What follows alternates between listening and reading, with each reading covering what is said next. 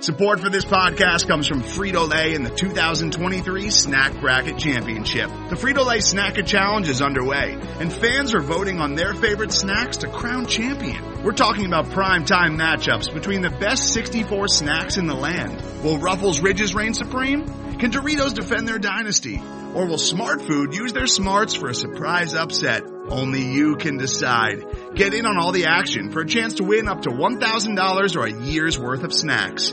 Let your snacks be heard. Just go to fritolaysnacket.sbnation.com to vote and enter for a chance to win. No purchase necessary. Sweepstakes ends April 3rd, 2023. Void where prohibited. Year's worth of snacks awarded in the form of 52 coupons, each good for one bag of chips. See official rules at fritolaysnacket.sbnation.com.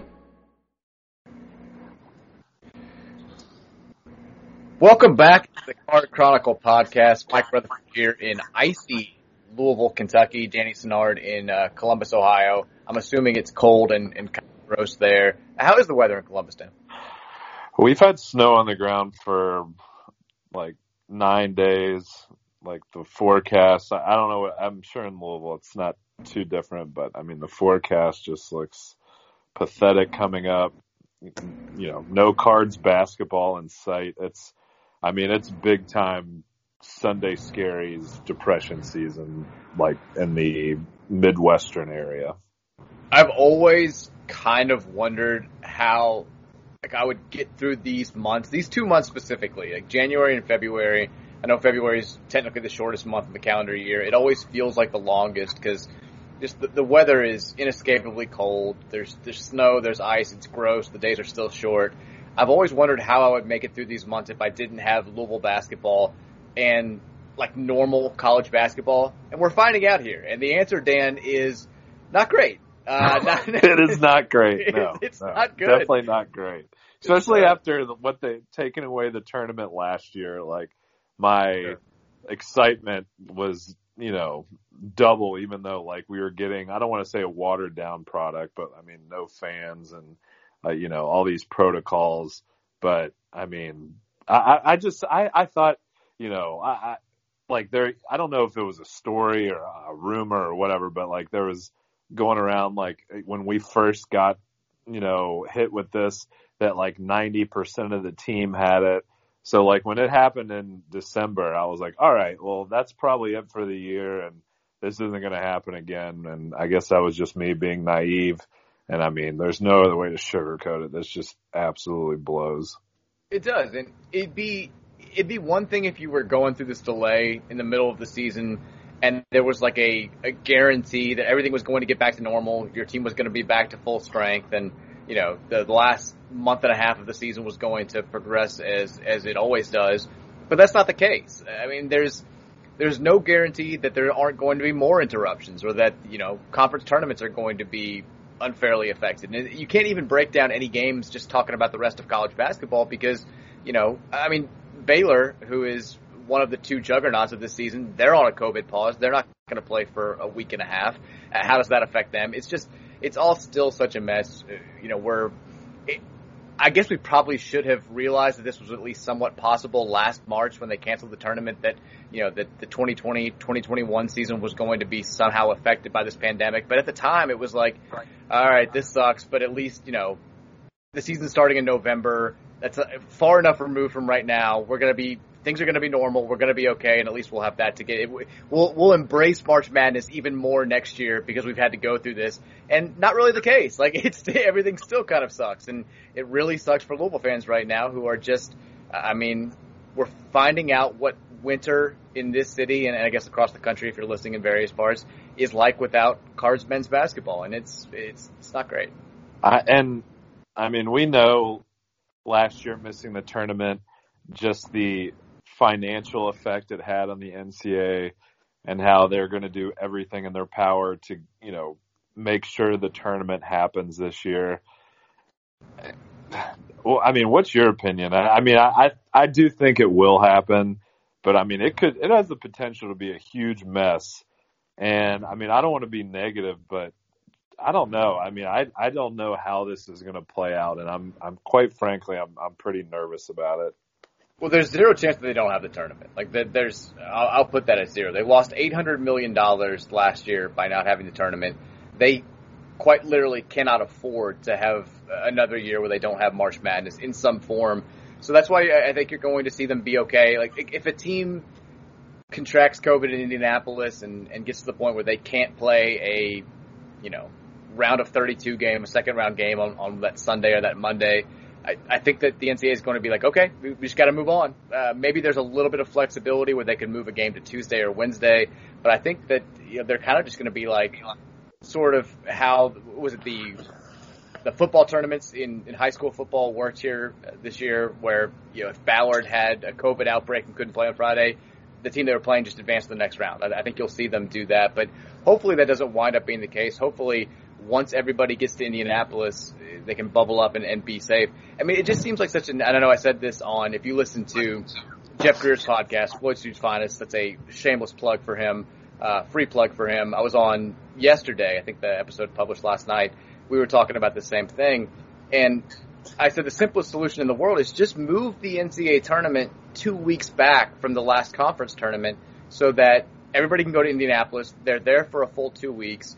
Everybody can be test positive. Any contact tracing issues can be thrown away. Any players who actually have COVID, they can get over it. Like, that's the smart way to do it. And the NCAA, for whatever reason, I guess it's monetary, is just simply refusing to make that logical jump. And so, so you're having the possibility where these conference tournaments could result in multiple teams having COVID issues once they get to Indianapolis or before they get to Indianapolis and having their tournament games affected. But I'm hoping that, I don't know, I guess I'm just hoping for the best, but there's no doubt in my mind that we're going to have a tournament in some form just for the sole reason that the NCAA can't afford for there not to be one. Yeah, and I mean, I don't envy whoever these final decision makers are if a team or, did attract COVID in that environment in Indy. I mean, the back and forth and the fallout from eliminating a team, that played its whole season to get where it is, especially if it's like a big time team. Sure. I mean, that is just going to be, I don't know. I mean, it's cliche, but it really is like the weirdest season. No one can get in a flow. I don't even know. I mean, I don't even know if we're good. I think we're pretty okay, but with, the ACC, it seems like everyone's beating each other. I mean, just, it is so hard to get a feel for, where we're at as far as, Cardinal fans right now, judging our team. Yeah. And I mean, this is the time of the year where everybody likes looking at mock NCAA tournament brackets. I also like starting to look at the ACC tournament seeding potential. And you look at the standings now, and it's like Louisville's at 6-3, and there's how does that compare to a North Carolina team that's like 8-5? That's not the record right now, but you get what I'm saying. Where it's just impossible to project seedings right now because teams have played. There's like a 5-game differential in games played amongst some teams, and there's no guarantee that that's going to shake out. And in fact, with Louisville they've had 5 games postponed now. We know the Virginia Tech game is going to be played on March 3rd. There's no rescheduled dates for the other 4 games that have been postponed. You have to assume at this point Louisville's not going to get their full 20-game ACC schedule in. You probably assume that Florida State's not going to be able to do that either, and some other teams aren't going to get there. The question becomes, like, how many games are they able to play, and who do they get to play? Does the league put a higher precedence or a higher, emphasis on playing the better teams, like getting that Louisville-Virginia game in there as opposed to that Louisville-Boston College game? There are so many questions about how all this works, and we are so late in the season for these lingering issues still to be out there. It's a mess, but as long as they get to the tournament, people are going to be okay. Yeah, and I mean, it's the thing that sucks. I saw someone tweet this at you, and I apologize for not giving them credit. I don't remember who it was, but both pauses that we have had have come after like 2 of our better played games, like after, I believe, the Western game and then the Georgia Tech game. And I mean, it's just so hard to get your team in a flow. I was really looking forward to playing Syracuse and beating Boeheim's ass. Did you see that picture of him picking his nose the other night? My God. I saw the video. He looked like Harry Stamper trying to make 800 feet, like just literally drilling down in there. I was like, Boeheim, take it easy, bud. The thing is, like no shame at all. How many times does this have to happen? Because he's aware of this at this point. Like there have been videos all over the internet of him picking his nose and eating his boogers for years. There was, I can't remember what student section it was. I don't think it was Virginia. It may have been Pitt, may have been one of their rivals that had, remember that they had the gigantic, like, moving sign of Boeheim picking his nose? Like, that was classic. And he laughed at it. He waved at it. So he's very aware that this is a thing. It must just be like one of those subconscious habits that he's had for so long that he can't control it. Like, it just happens without him even knowing it, because there's no other justification for consistently getting caught on national television picking your nose and eating your boogers. It makes no sense. I mean, like, I don't think we've reached that point. I mean, I know in society, like, a lot of things have grown over time that the human species is kind of accepted, but I don't know if we've reached that point, even for, like, someone of his age, that we're just going to let that fly, especially when you do it shamelessly and there's, cameras around, you're on national television, but he seems to not really care. So I mean, there's got to be a limit to the I'm old and I don't give a fuck thing anymore. Yeah. Like there are certain things you can get away with. Like maybe, him calling out referees in press conferences or calling out fans in press conferences. He can say, I'm 76. I just don't care about this stuff anymore. Or, not switching from a 2-3 zone. I'm old. I'm set in my ways, whatever. Picking your nose and eating your boogers is something you cannot get away with at any age. Maybe like in practice in front of people you're comfortable with, but certainly not on games that are going to be broadcast everywhere. Like he knows people are going to see this. It makes no sense to me. But quick update on where the Louisville men's basketball team is right now. Last night, we're recording this Thursday afternoon, should set the table there. Last night, Wednesday night, we find out that the easily predictable news, Louisville at Virginia Tech on Saturday, has been postponed. They do have a rescheduled date, like we said. It's going to be Wednesday, March 3rd. Dino Gaudio was on the coaches teleconference on Monday. He's also talked to the media a couple times. I know he was on Bob Valvano's show earlier this afternoon. And based on his comments, and if you're not aware, I'm assuming everybody listening is aware, Dino Gaudio is acting as the head coach right now because Chris Mack is one of the people associated with the program who has tested positive for COVID-19. According to Gaudio, this whole thing started last week when the team after the Georgia Tech game, had flown to Syracuse that Tuesday to play the game against the Qs on Wednesday. They get the test Wednesday morning that they had taken back to Louisville, find out that one player has tested positive. That one player apparently had to drive back by himself, like the 11-hour drive while everybody else flew back, to hopefully try to keep him in quarantine and away from everybody else with the program. That didn't work. 2 other players have since tested positive. So there are 3 players in all sidelined. We know that 2 of the players are not Josh Nickelberry and Aiden Gahan because Gaudio said that both those guys should be able to return to practice. The guys who are healthy went through individual workouts on Wednesday. And then Thursday, today, first team practice was back. There were, again, some players who could not participate, but they're at least getting back and trying to do some things. My understanding, if you're talking about like who the guys who are out right now, I don't think that there is a starter that's in that group of 3. There is a key reserve. I feel weird about naming names. I think most people, the name has been floating around of the player who tested positive the first time. It is a key reserve. The other 2 guys also, kind of get minutes. But I think my whole point is this. If Louisville is able to get back on the floor, say like next Wednesday, and the 3 guys who currently are out are still out, they'll be in decent enough shape. You'd love to be at full strength, but I think you'll see the primary guys, the guys who have accounted for most of Louisville's wins this season, most of their production, will be good to go. And that's kind of where we are right now. Dino Gaudio said he observed some of the guys shooting around and doing some drills a couple of days ago, and it was obvious that they're not in great playing shape, which, that's the thing. If you don't keep it up, if you take a week off, it's amazing how quickly you can lose the legs that you've built up over the past 2 or 3 months. And we saw firsthand. I know Louisville didn't have Carlik Jones for that Wisconsin game, but the guys they did have just looked gassed. They just were never able to get into a flow, and it took a little bit of time for them to get their steps back. And it's too late in the season for them to be doing that now, but that's kind of the hand we've been dealt. So that's where we are. Who knows when they're going to play again? Who knows who's going to be good to go again?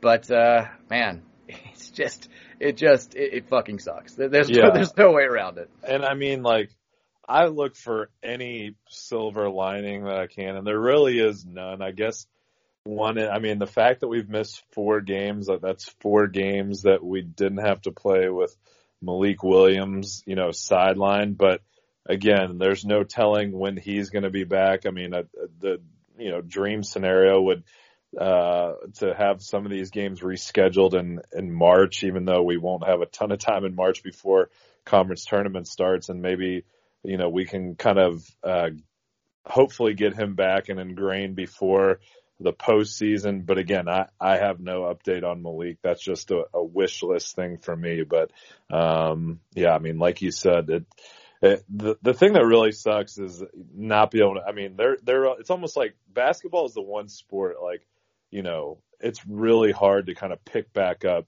if you take like a week or 7 to 10 days off because of, not only how good a shape, you have to be in, but just kind of your feel for the game as well. It's really hard to get back in the flow. So,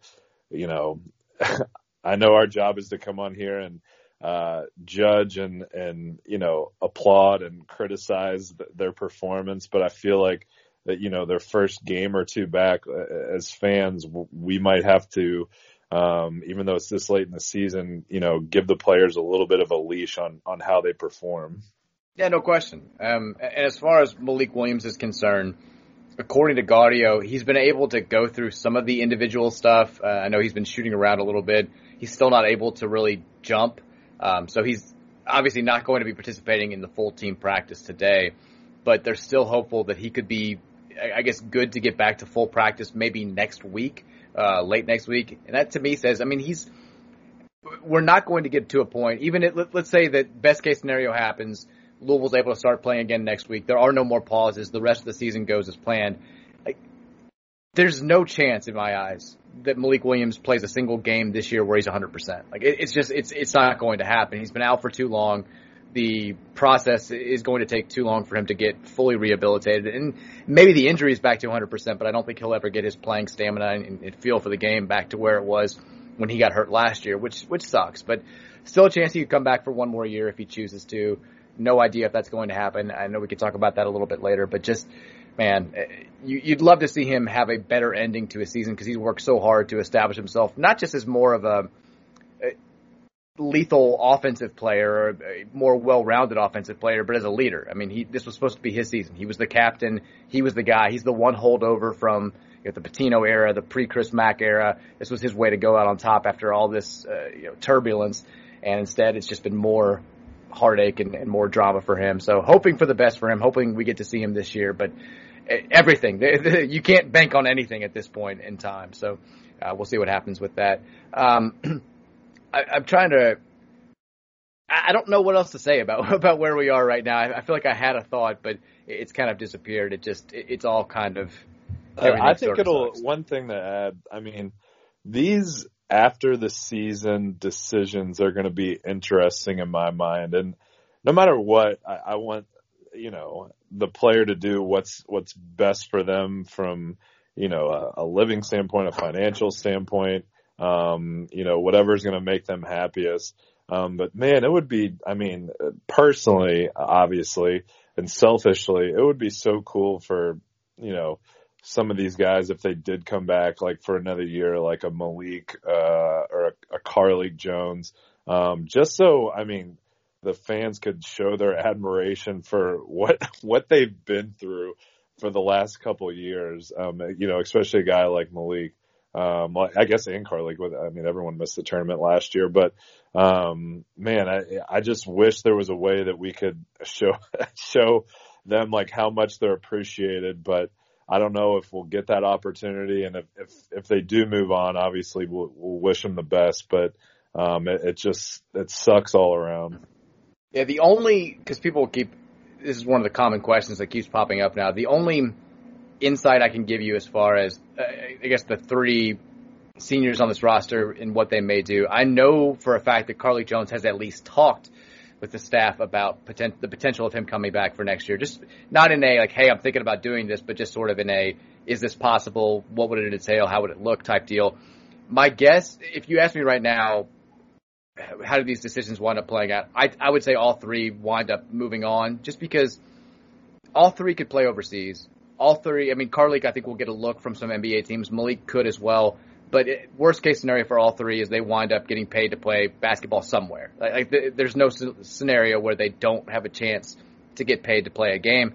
And when you're in your 20s, like, you've got a limited window. You only have 10 or 15 years where this is an option for you.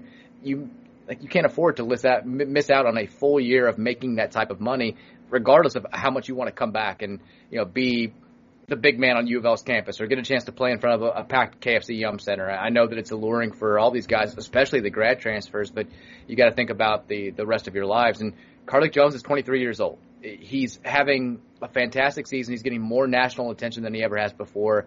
He's popping up on a couple of NBA draft boards. Some people see him as a second-round pick. I know there's some murmurings about him being a potential two-way contract guy. If he comes back next year as a 24-year-old, six-year grad transfer and has a fantastic season, it's not going to change his pro outlook at all. Like, he's not going to be – I don't think he could play himself into being like a lottery pick at 24 years old. That's just not possible. And Malik Williams – he's the one guy who I feel like maybe could come back and help himself with one more year, but he's also a 4-year senior. He's getting up there in age, at least relative to, professional basketball player, rookies standing.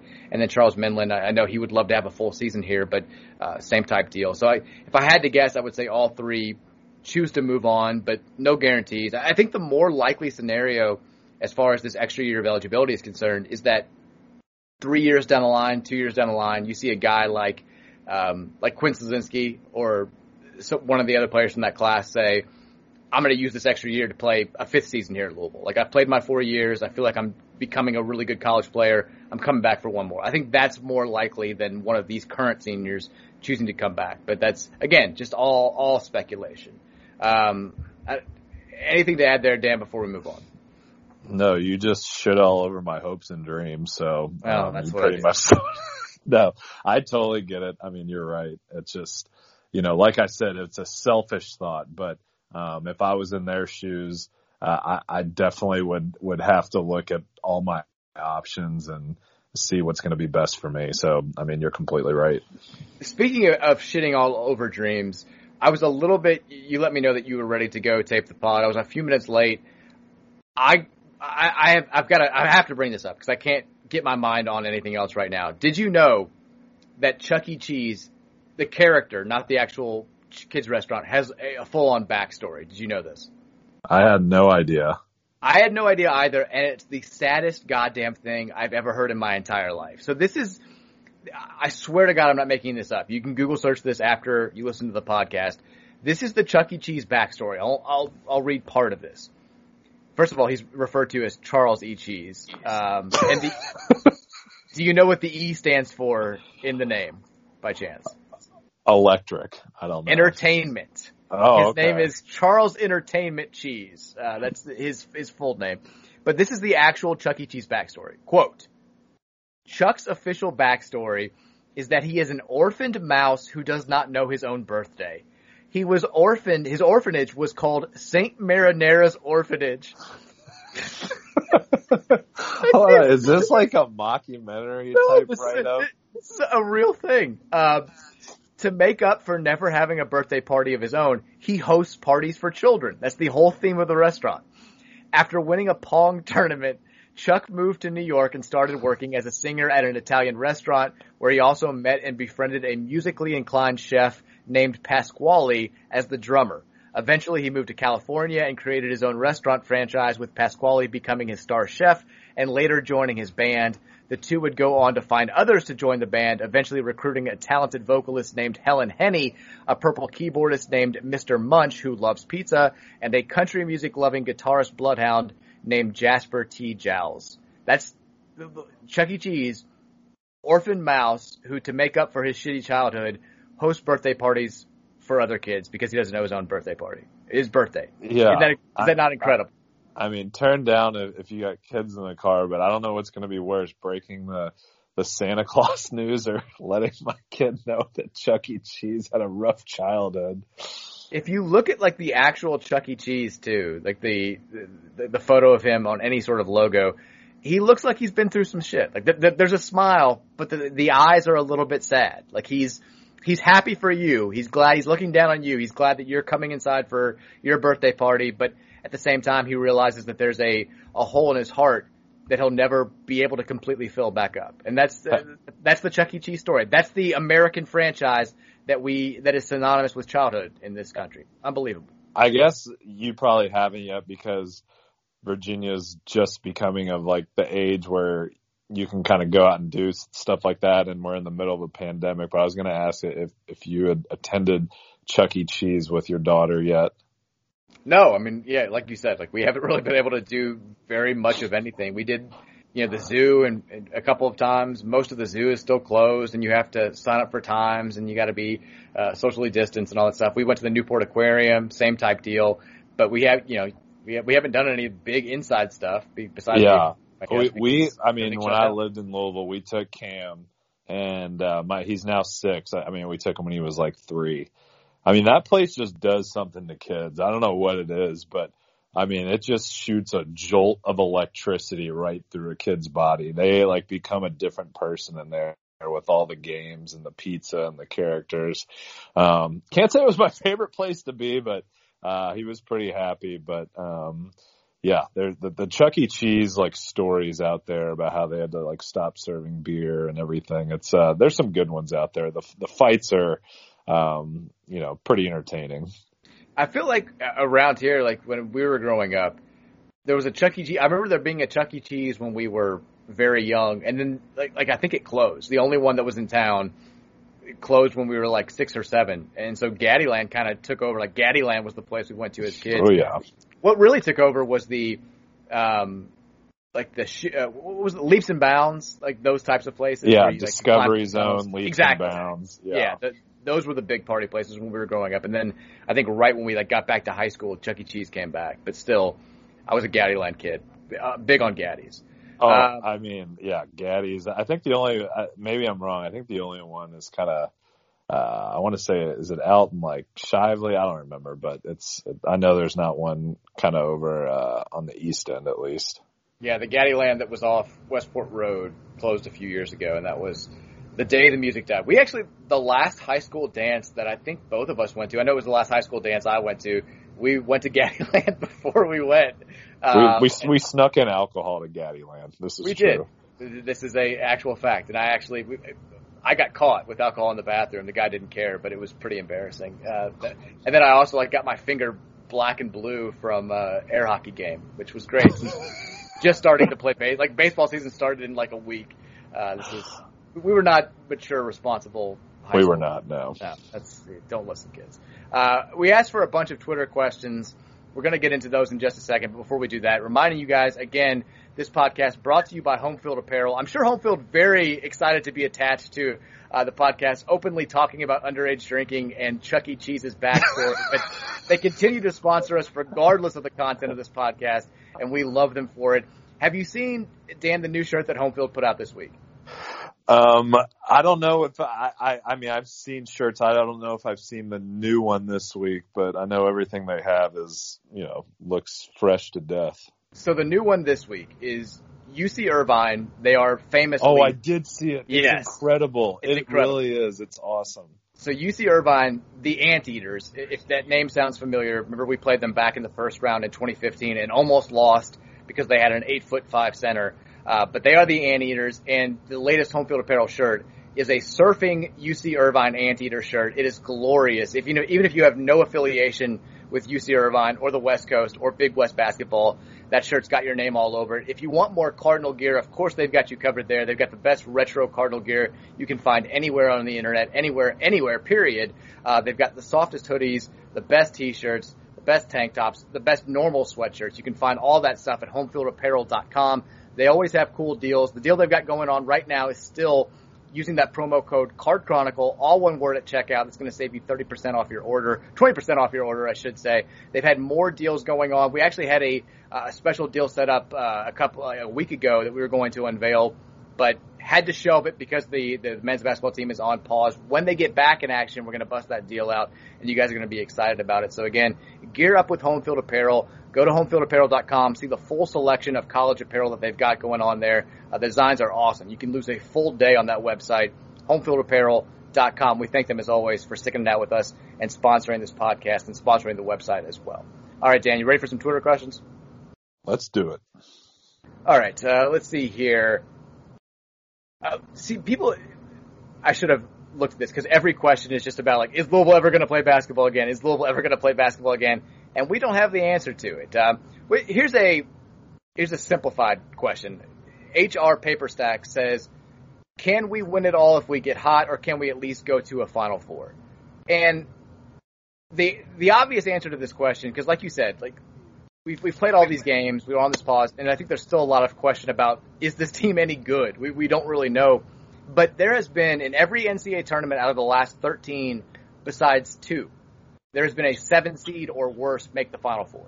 So whenever we, and I do this more than anybody, so I'm criticizing myself here, but whenever we qualify teams as that's a second weekend team, or that's a potential Final Four team, or they look like a second round exit team, it's kind of silly because everything changes once we get a bracket. Everything changes once that bracket falls apart a little bit.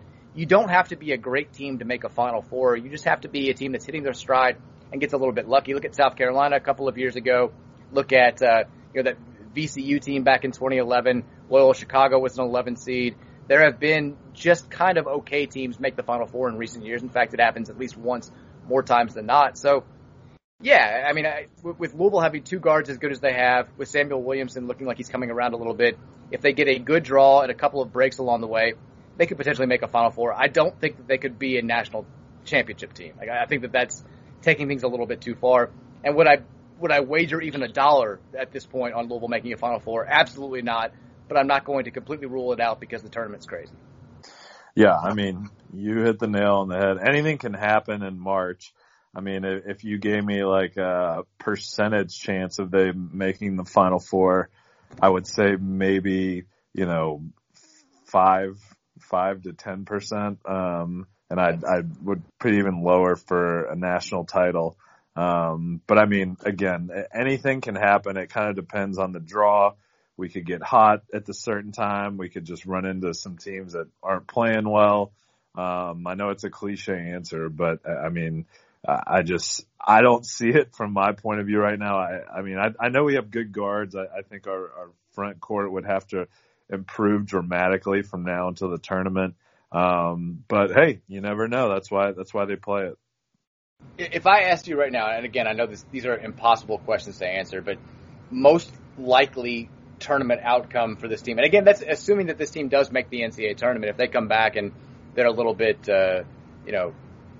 struggling because of COVID issues and they drop a couple of games they shouldn't, then they're squarely on the NCAA tournament bubble. The resume isn't quite that strong. But let's assume, for the sake of assuming, that they do make the NCAA tournament, what's the most likely tournament result in your eyes for this team? I mean, hopefully I don't catch too much heat for this. I would say probably a second round exit. That's what I would say too. They would be favored in their first game, probably around like a 6, 7, or 8 seed is my guess where they would fall. And then they'd probably run into a higher seed in the second round. But yeah, I don't know. I mean, it's hard to say until the draw, but if you had to ask, I'd say the second round. Yeah, it's impossible to say, but that would be my guess right now too. They feel like a kind of a win a tight 7-10 game, although we always suck in the 7-10 game. I think it's the only round where we've played multiple games and have not won. I think we're 0-4 or 0-5 all time in the 7-10 game. So whatever, but they do kind of feel like a team that could win that type of game and then get beat by a better team in the second round. It's like we all know what happened in the last 8-9 game we played in, where the game was basically over 5 minutes in when we got down 20 whatever to Cal. Yeah. That was a nightmare. Yeah, a lot of fun. Great. This is the most downer podcast we've ever had. I know. It's not even close. Sorry, not even folks. Close at all. Two kind of related questions here. We'll take the first one from Mark, who says, at this point in time, would you take Baylor and Gonzaga or the field? I'll let you answer first. Go ahead. God, I would take Baylor and Gonzaga, and I mean, I am so high on Baylor. I mean, they just look they look like one of the better, when they're clicking, they look like one of the better teams I've seen, I feel like, in the last 10 years. Yeah, I'm sure that if you if you could quantify this. The statistics would say, God, I'm stumbling all over my words here. The stats, I'm sure, would say there's a more likely chance that the other 66 teams, or if you want to expand it out to everybody in Division I, the other 355 teams will have better odds of winning a national title than Baylor and Gonzaga. But I'm with you at this point. Baylor and Gonzaga, to me, are so much better than the rest of the country. I wouldn't be shocked if you told me that one of those teams slips up and doesn't make it to the Final Four or doesn't make it to the title game. But I would be surprised if you told me that one of those two teams doesn't win at all. I think that they are just that much better than everybody else. So I'm with you. It might be a stupid bet, but I would take Baylor and Gonzaga right now. That leads into the second question here from Josh, who says, which game would you dread more, Louisville versus Gonzaga or Louisville versus Baylor? It would be Baylor. I mean, I'll admittedly, I've watched more Baylor games than Gonzaga this year. I mean, they both can, score with ease. But, Baylor just has some absolute dudes on their team, especially in the backcourt. It just seems like they have so many options. And if their backcourt's not beating you up, the front court will. I cannot believe we are at this point with Scott Drew. If you would have told me this 10 years ago, I would have been like, okay, that's the dumbest thing I've ever heard. I thought he was, yeah, you're right, 5 years ago. But I need to eat my words and credit to him because my God, they look like an absolute juggernaut. I really think that the Baylor turnaround moment, I swear was to God, against us. It was against us. I swear to God, it was the championship of the Battle for Atlantis in 2017. Or 2016. I made fun of him that entire week leading up to the game. We got up by 22 or whatever that was, and they came back. And ever since then, they've been a goddamn unstoppable force. And that's him. They don't even do the whole thing where they're cheating to get top five recruits anymore who kind of go through the motions and play. He's doing everything by the book and he's winning. It's unbelievable what he's been able to accomplish down there. I'm still gonna go. I feel like our defense couldn't stop Gonzaga and our offense couldn't score on Baylor, but I feel like we are a better defensive team than we are an offensive team. So I guess you just try your hand against Gonzaga. Man, I think I'd pick. I would dread the Baylor game more. I'm with you. I think we'd have a slightly better chance against Gonzaga, but we also have a better chance of losing that game by 60 than I think we would against Baylor. But either way, I'd prefer to. I don't know. Yeah, I don't know. We're not the most overly athletic team, and I'm not saying Gonzaga doesn't have athletes. Of course they do, but Baylor just has a plethora of athletes. Even coming off the bench, I'm like, where did he find these guys? Because some of them aren't even like you said, super highly touted recruits, and they look like a combination of every tight end that played, basketball in college that went on to the NFL, and they can all shoot. It's truly unbelievable. All right, I've got to do it. Plethora. Oh God, let's just move on. It's plethora. Plethora. How close was I? I literally was like, did I just get away with that? It's one of those. I do this shit all the time now with recruits' names. It's one of those words that I guess you read a lot, but you don't actually hear. I don't fault you for it, but I couldn't let it go. I couldn't just move on without acknowledging the fact that plethora was just said on the podcast. Fair enough. I'll if you want to give me heat on Twitter because I'm expanding my vocabulary, go right ahead. I appreciate the gall it took to just step out on the ledge and say it, though. That was impressive. You're an example. Crumbling up my list of adjectives that I have laid out in front of me. I'm like, oh, I guess I don't need these anymore. Just slams the dictionary shut off camera. Dre says, in honor of Valentine's Day, what's a time you attempted to be romantic that went totally sideways? Well, I guess it was on Valentine's Day. It was 4 or 5 years ago. I'll know. We played NC State at home and we lost. I was there. Yeah. Yeah. But I was gonna I didn't go to the game. I stayed home with Kim, and we're like, all right, we're gonna go to the Fresh Market and pick out a nice meal and come back and cook it. while we were there, we had like samples of like some like brie or something. And like we got home and just like both were knocked out with food poisoning within like 5 minutes. It was an absolute disaster.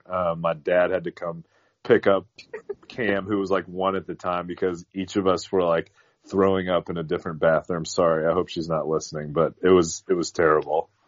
That's a good one. I mean, the first thing that came to my mind for me was trying to move the mattresses and knocking over the Christmas tree back in December. If you missed that episode of the podcast, check it out. It was very, very bad. Like, that was awful.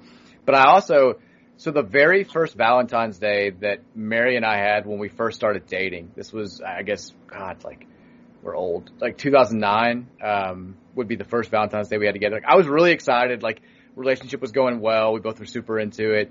Like, I went all out, like, got her, like some new earrings that I couldn't afford at that time in my life, like the full-on heart-shaped box of chocolates from Muse, like all this stuff. And she'd been working a bunch and traveling a bunch, so she hadn't really been home. And so I give her this stuff on Valentine's Day morning, and she's all, I'm thinking she's going to be super excited, but she hadn't gotten my gift yet, so she just kind of felt bad about herself. And it basically, like, ruined the entire day. Like, I thought I was going to be this big hero. It just put her in a bad mood because she felt like she didn't do anything. She had nothing to give me back, and I was like, it's okay. Like, she's like, no. It's like, she not even excited about her own stuff. It was a total backfire. It was awful. Poor Mary, way to just show her up. That's just, that's bad husbanding right there. She gave me tennis shoes like 2 weeks later. I was like, there you go. Thanks. It's like, a blender. Yeah, it's like, it's like, no, you gave me this. It's like, oh, this exact one. I love it. This model? That's pretty much how it felt. D Carp says, who will be the next former Cardinal to win an NBA championship? I feel like, I know that the Jazz are rolling right now and Donovan Mitchell's playing on a different level, but it still feels like the safest bet is Trez with the Lakers. Am I wrong? 100%. And I bet Vegas agrees with you too. I haven't looked at the NBA odds, but I mean, I have no doubt in my mind, even though the Jazz are off to this blazing start, that the Lakers are probably title favorites. So I would give the edge to him. Yeah. I mean, you still got Gorgs out there. You got Terry with the Hornets, who are, I could see Terry getting traded to a contender this year because they brought in Ball, in the draft. They still have Devontae Graham. So I've read rumors how he might be a nice fit with like the Bucks or something like that, which I would love. Terry's having an unbelievable year. If you haven't been paying attention, he's really stepped up his game. But I don't know. Yeah, I would say Trez is probably the safe pick. Yeah, you've also got Damian Lee, who's getting like legit minutes for the Warriors right now. Do you see him call Luka Doncic a little ass boy last week? I did. Yeah, Damian's like got a ton of footage this year. He had a game-winning 3 against Chicago. Yeah, like you said, the Luka. So good for Damian. I love it. Why do former Cardinals hate Luka? Like, this is you had Trez getting a little bit of heat after calling him, what did he say, bitch-ass white boy? Was that what it was after his? Yeah. And then now, I mean, I don't watch enough NBA, but I do hear that he's kind of he whines a lot from what I've read and heard. But I mean, it doesn't take away the fact that he's like a top 5 player. He's unbelievable. Yeah, I mean, I like Luka, but now I feel like I sort of contractually have to be on the other side of his fandom because Louisville players keep yelling at him. But what are you going to do? Chris says, "Can you show us some snow pics on the podcast?" No, we can't make that happen. We can put them in the notes. But yeah, there are. If you are a Louisvillian, you've been inundated with snow pics for the last couple of weeks. They've been everywhere. Let's see here. Dom says, "Do you think people would challenge dunks more often if they weren't afraid of people saying they got postered?" Yeah. I mean, it's obvious when you see people make a business decision at the rim. And I mean, you're exactly right. They don't want to end up on the wrong side of Sports Center. So I 100% agree. Yeah, if it wasn't a huge deal, they would be challenging it all the time. Lamar says, Hurstburn or Hurstborn? That's a good question. I think it's Hurstburn. I say Hurstburn too, like Hurstburn Country Club. Hurstburn Golf. Hurstburn Life. I think that I would venture to say most people in Louisville say it that way, but maybe I'm wrong about that. But I'm Hurstburn. I think it's probably I bet it's probably split. But it's one of those deals where, I mean, I guess based on the way it's spelled, it probably should be Hurstborn. Yeah, sounds but like it's also like Jason Louisville. Bourne, but it's like Hearst. Yeah, I get what you're saying. We say everything wrong in this state. Like, it should be Louisville. It's named after King Louis. It should be Versailles because it's named after Versailles. Should be Plethora, not Plethora. It should be, but it's Plethora. Clearly it's the podcast pronunciation. LSF says, what would happen if Tom Crean became the head coach of DePaul? I'd be the happiest person alive. You would like spontaneously combust. That would almost be too much for you to handle. It really would be. Like, it's one of those things where like you get your wildest dream. You know, if you were like a 16-year-old who got your shot with like Carmen Electra back in the day, like you wouldn't know what to do. It would end up being embarrassing for you. Like, I'd be so excited about Tom Crean with DePaul. Like, I would, in a very sporty sense, blow my load in 5 seconds because I wouldn't have any. Like, it would just be too much for me. I couldn't compute. I wouldn't be able to put out any content. You would like secretly go to games. I'd like call you. I'd be like, "Is that a train in the background?" You'd be like, "Oh, no, I'm not. No." It's like Mary's like, "He's in Chicago." I'm like, what? He bought season tickets, like right behind the bench. Oh man, that's hilarious. Yeah, I couldn't help it. Let's see here. 2-part question. 1, is your text tone the Keontae Vernon call? 2, why not? I actually have back-to-back questions here about the Grand Canyon game from as a non-conference game against a low-level opponent ever generated a more lasting memory than that Grand Canyon game. I mean, it had everything, like the crazy student section, the scroll across the bottom where you could tweet in and get on TV. The fact that it was unnecessarily close was not great. And then the Keontae Vernon call at the end of the game. Man, what a bizarre scheduling move that wound up giving us some long-lasting memories. Was it like a Saturday day game? No, it was Saturday, but it was late at night. Was it? Okay. Yeah. God, I don't know why I thought maybe we played them at home during the day. That was it. Yeah, we played them I think 4 times, right? And it was either 3 or 4 because we got multiple home games and we had to go out there one time was the deal. And shout out to Thunder Dan Marley, the old coach of Grand Canyon, getting it done. Do you have any idea, as of right now, Dan, who Grand Canyon's head coach is? Oh, 0. I couldn't even guess. Jeff Hornacek. It's a relatively well-known name.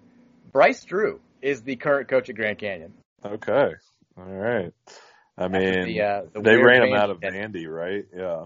Yeah, for like what, 1 year or a year and a half? Yeah, and he had Darius Garland who got hurt like early in the year, and that was totally an unfair firing. And I mean, Stackhouse I know it's only his, second year. He hasn't really done much, so they might have pulled the trigger too early there. Vandy doesn't seem to make very good sports decisions outside of baseball, it seems like. Like, everything they do with football and basketball seems to be the opposite of what you want to do if you're a Power 5 conference program. But we digress. U of L basketball fan says, when will Coach K cancel Duke season due to COVID, with due to COVID in quotes? I was shocked. I watched a little bit of the Notre Dame game when it was on at 4 o'clock a couple days ago. Left to walk the dog, thinking that they had the game well in hand. Got home to see that they lost. I think the final was 93-89, and now they are below 500 for the first time since November of 1999. Here's a serious answer to a not serious question. I don't think Coach K would cancel even if he wanted to, even if he legitimately felt concern over like the health of his players right now because of the optics. Like, everybody would say the exact same thing. Everybody would have the exact same joke. And I don't think he wants to deal with that. Like, I think he'll play through the season, one, because he also thinks there's a possibility that all these teams could opt out of the ACC tournament and Duke could actually win it and save their season. And 2, I don't think he just wants to be made fun of as much as he would get made fun of if that happened. Yeah, I mean, this one and done deal is going to be interesting in the upcoming years, and it could just, be that there wasn't that transcending, I know this is like cliche, but that transcending superstar like a Zion or an Anthony Davis, and maybe that's why these, like a UK or a Duke struggled. But it'll be interesting to see the route that they go moving forward, especially with like the new transfer rule coming into play, if they're going to rely more on transfers versus trying to get these one and dones. Although, like, I think it's dumb to think like they're not going to recruit the best players. Of course they are, or try to recruit the best players, but I don't know how much they're going to want to rely on having a roster full of, mostly all freshmen and maybe like one sophomore sprinkled in. Cause I mean, unless you have an absolute stud, it looks to be real tough. Yeah, for sure. Speaking of which, Jeremy says, if you had the number one pick in this spring's NBA draft, who do you take? I love Cade Cunningham. I love Evan Mobley at USC. I wouldn't hesitate. I would take Jalen Suggs, number one. I think he's the most, like, when I watch him, I watched most of the Gonzaga BYU game the other night, and there was a 5-minute stretch where he just did whatever the hell he wanted to. He is so good. He looks so different from every type of player that Gonzaga's had. I'm not going to pretend like I've seen the Jonathan Kuminga kid play or the other kids who have gone the G League route or the other kids who aren't playing in college right now that are draft eligible. But to me, the best player I've seen in college from a NBA potential standpoint is Jalen Suggs. I think he's just fantastic. I've seen more of Suggs than I have Cunningham, and I've not seen a ton of Mobley, although he seems to have like the prototypical NBA body that everyone's looking for. But I don't know. I mean, Cade Cunningham, he's a pretty cool customer. I mean, to have them, for Oklahoma State to kind of be where they're at, I mean, I don't think it would be anywhere close without him, obviously. So I would probably be safe and pick him, but I don't think you'd go wrong with either of them. Yeah, this is going to be a loaded draft class. I feel like you're going to have 5 or 6 guys from this class that are going to be stars in the NBA. I throw Sharif Cooper in there as well, like for Auburn. I mean, he's real good. His numbers are outrageous since he got eligible, and you kind of wonder if Bruce Pearl wishes he could take back the postseason ban, maybe because like they've actually gotten kind of okay since Cooper got eligible, and you wonder if Pearl's like, can we revoke that? It was self-imposed, but whatever. I know Oklahoma State is fighting to get their postseason ban. They're fighting to elongate the appeal, so hopefully it can stretch into next year and they can just go ahead and play in the tournament this year. But you feel like you have to take advantage when you got a kid like Cade Cunningham. I wish the NCAA would stop kicking out teams that have the most talented players in the country that everybody wants to watch. Like the casual sports fan who's going to tune into March Madness, they want to see Cade Cunningham play. Like they want to see him in the tournament. Like I wish we could just give them that option. They wanted to see, who was the James Wiseman play last year, and the NCAA keeps doing this bullshit. But whatever. What are you going to do? All right. I don't think we have any time for any more questions. We've rambled on here long enough. Do you have a Dan in the Dump story for this week, Dan? I mean, I'm an idiot. Like that guy, no, I didn't even prepare one. That guy was totally right with his write-up.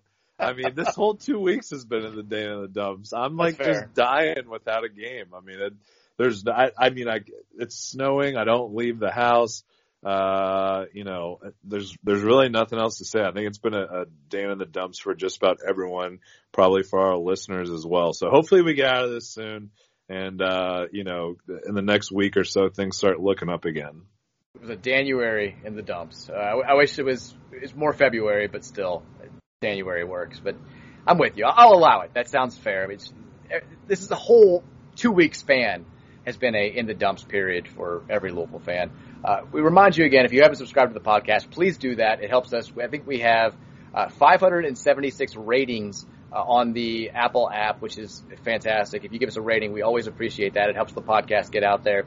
And we love when you leave reviews, even if they're saying bad things about us or just stupid things about whatever. We love reading them on the podcast. One new review for this week, Little Vonnie B says, congratulations. Twitter finally gave you a check mark. Oh, and great podcast. Yeah, did you see, Dan, I am now verified on Twitter. I don't like it. For some reason, I thought you already verified, but I don't like it. I mean, I would, if I was verified, I would literally like post a big sign outside my house saying I was verified. That's how excited I'd be. So, credit to you for being humble about it, but that's a really big deal. It's not. No, it's really not though. Like it is. It's a big deal.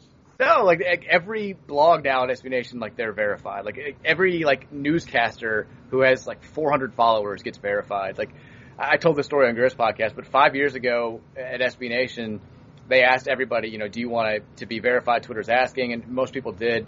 I was one of the few people who was like, I don't care. Like I don't want it to happen. I felt like I didn't deserve it. It wasn't as big of a deal back then. Back then, the only people who were verified were, like Chrissy Teigen, and then like, Ashton Kutcher. It was like 5 people. I feel like I did not belong in that elite group. And then everybody started getting verified. and I kind of felt bad about it because you can like search only verified tweets and you can filter stuff through only blue check mark stuff. But they didn't even ask me this time. Like it just kind of happened, and I was like, okay. But let me ask you this: is there one tweet that either got the most likes or like really put you on the map to start collecting like a ton of followers that you can specifically remember?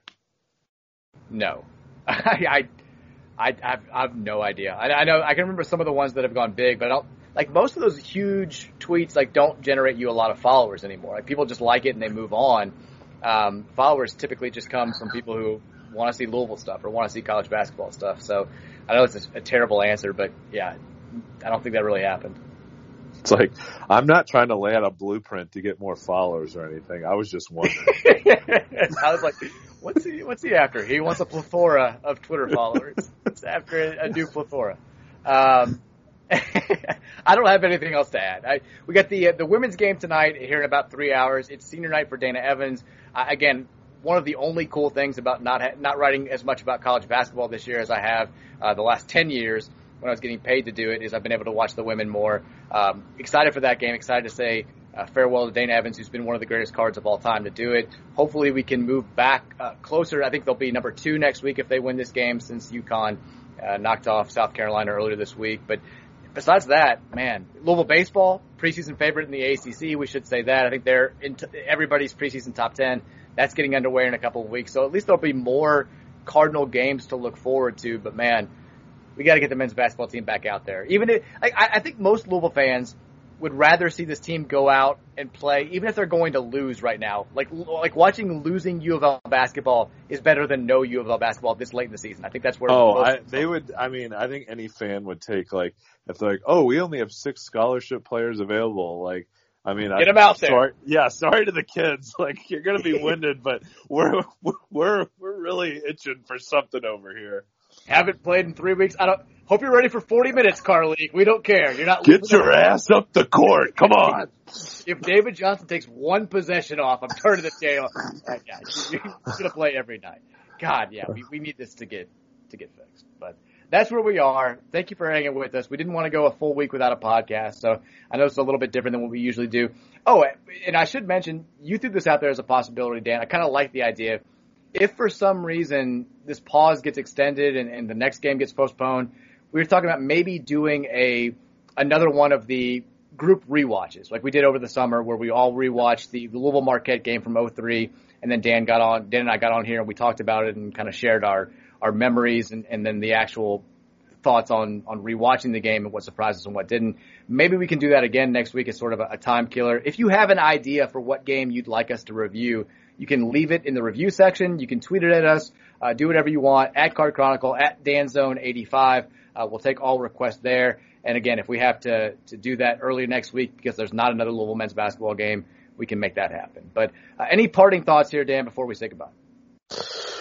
Nope. I'm just, crossing my fingers that Saturday is the last postponement. Hope everyone's getting healthy. And, I know the players, I'm sure they probably think they're like on an island just recovering from this, but they do have everyone behind them. So I hope that gives them a little motivation heading back in here once they start practicing.